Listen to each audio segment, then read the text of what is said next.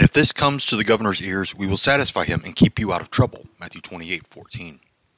After the guards left, the elders had one more problem to take care of. Eventually, someone would tell Pilate what happened to Jesus' tomb.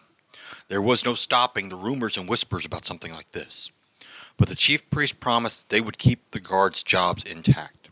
They would find a way to placate, pacify, and satisfy Pilate's desires to keep a riot from happening. Matthew 27:24. How would or did they do that? The Bible doesn't tell us. But Pilate was apparently placated with their hoax. Their hoax continues still today. Pilate was placated.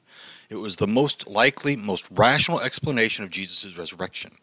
Accepting this, everyone stayed out of trouble.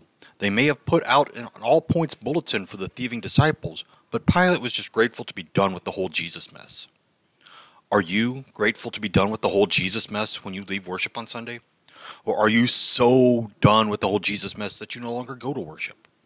Neither of these options are good.